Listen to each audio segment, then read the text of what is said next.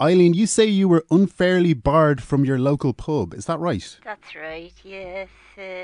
I'm a local in my local, and local to my local, as many people would be. And it's just terrible, Dave, because I usually frequent my local nightly.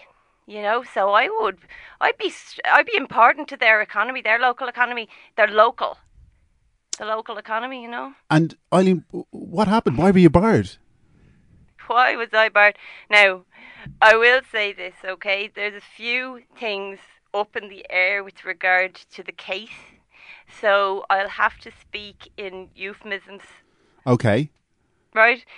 So I went in on Thursday, and then that's my usual. That's the night where I set up a bingo table, and people can play if they want.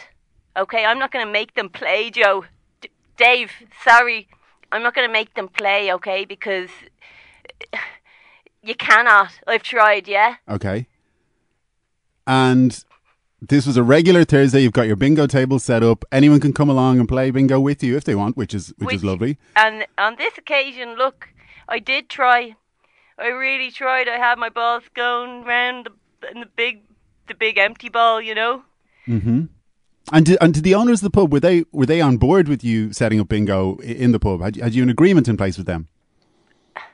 I suppose the agreement is an old agreement that I had with previous owners who no longer own the pub. Right. And I had what I call squatters' rights, Yeah.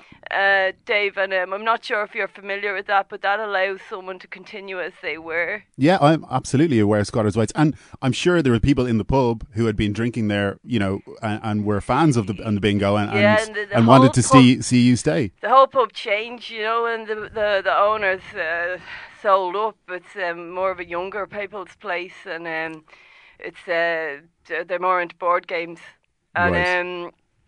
It's kind of one of those cool pubs now, is it? With like the craft beers. I suppose. I mean, I wouldn't know.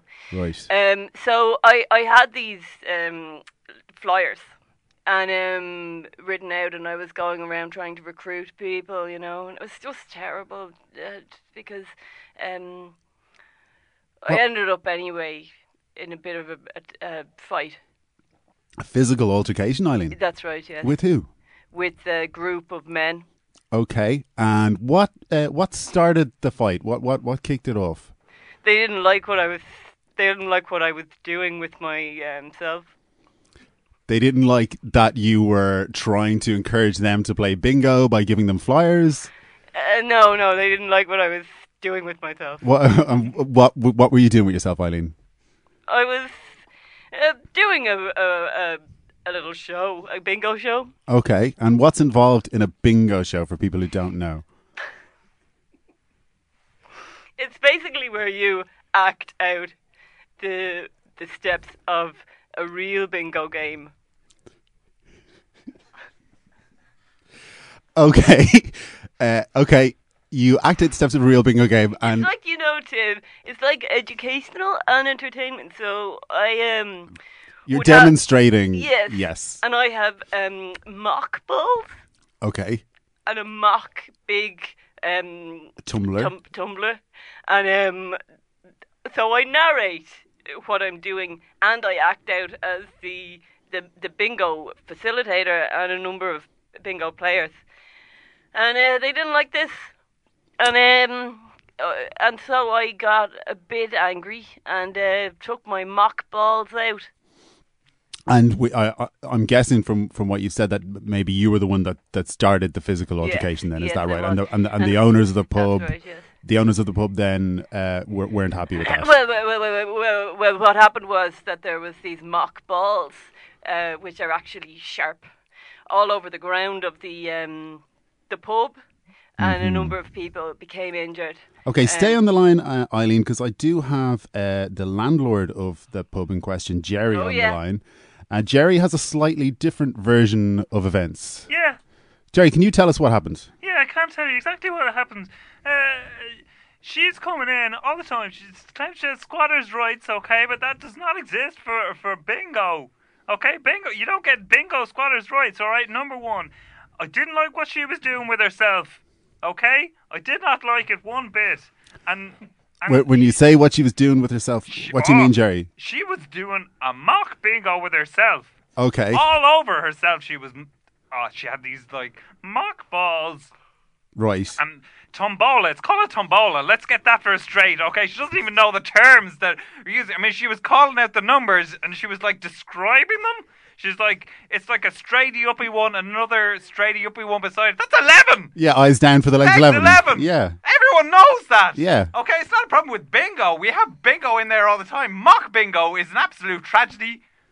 Okay, so were you witness to this and a travesty to this altercation then that took place on Thursday? There was a group of men in there. They didn't like what she was doing with herself, and I gotta say I kind of agree with them. I don't agree with the punching in the face. Mm-hmm. They could have just done some body blows or something like that. But I'm not gonna bar them. Well, Jerry, I was just going to ask you. I mean, they're punching Eileen in the face. That seems, as you said yourself, that seems pretty extreme. Pretty extreme. But obviously not extreme enough for you. Okay, well, look, here on Phoning It In, we're all about building bridges. Is there any way we can get Eileen unbarred? If she agreed never to do any mock bingo or real bingo or anything like that in your bar, could she come back? Listen, if she agrees never to mock bingo all over herself ever again, we'll also not accept mock raffles, as that was pretty much just the same thing. Mm-hmm. And also no scratch cards. Okay, She Eileen. made them herself.